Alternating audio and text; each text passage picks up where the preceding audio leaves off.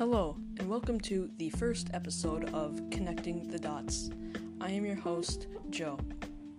So, let's start off with our first series of dots, which I like to call them that we will connect. First off is Christmas. So, Vatican City is in Rome, and Rome is in Italy. And Vatican City is where the Pope lives, and he is the leader of the Catholic Church. So, red and green in the Italian flag, red, green, and white. Red and green are the colors of Christmas, and Mario and Luigi are Italian, their colors red and green. And white stands for purity, which is what baby Jesus is, and what the Pope is. And also, in Mario and Luigi's colors, and their hats where it says M and L on Mario and Luigi's hats, those are white.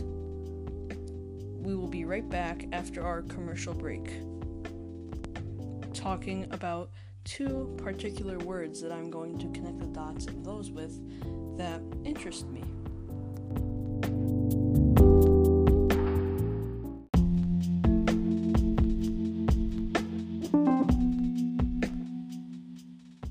Hello, and welcome back from the commercial break.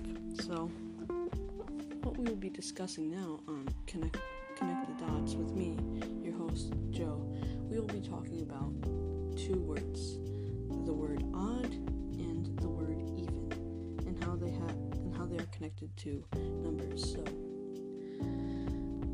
the word odd, it has an odd number of letters. It has 3 letters, and the word even has an even number of letters. It has 4 letters. And even has an even number of syllables, 2. And odd has an odd number of syllables, 1. And even has an even amount, has an even number and even amount of consonants and vowels.